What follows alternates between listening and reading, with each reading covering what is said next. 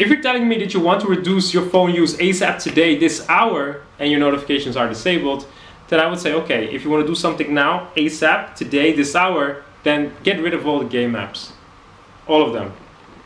I understand that you want to keep your social media apps, email apps, and IM apps, because yes, many people come up with reasons why they want those apps installed on their phone, because they want to stay in touch with friends, they use email for their job, they are in groups where they ask other people for help, for example. There are many reasons why they want to use those apps, so they prefer then normally other strategies before removing social media apps and IM apps. But when it comes to game apps, you cannot hide. It's just for entertainment purposes. Even if you play with your friends, you all focus on that game. You're not even interacting, like proper interacting with your friends.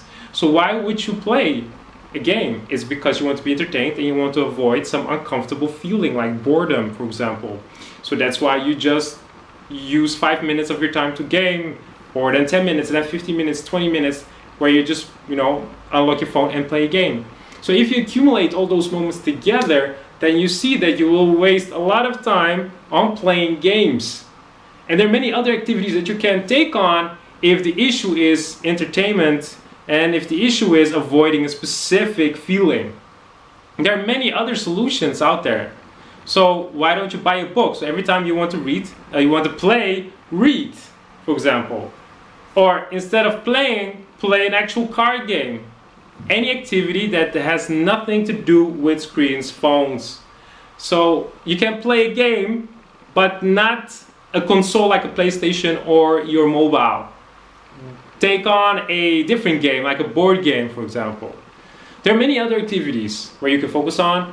Get rid of the game apps. So that's also a way for you not to make these in-app purchases, or to play these games where there's no ending, where instead of 5 minutes you're playing 2 hours, instead of 2 hours you're playing 3 hours, 4 hours. Like it's ongoing, it's non-stop. You can't stop yourself.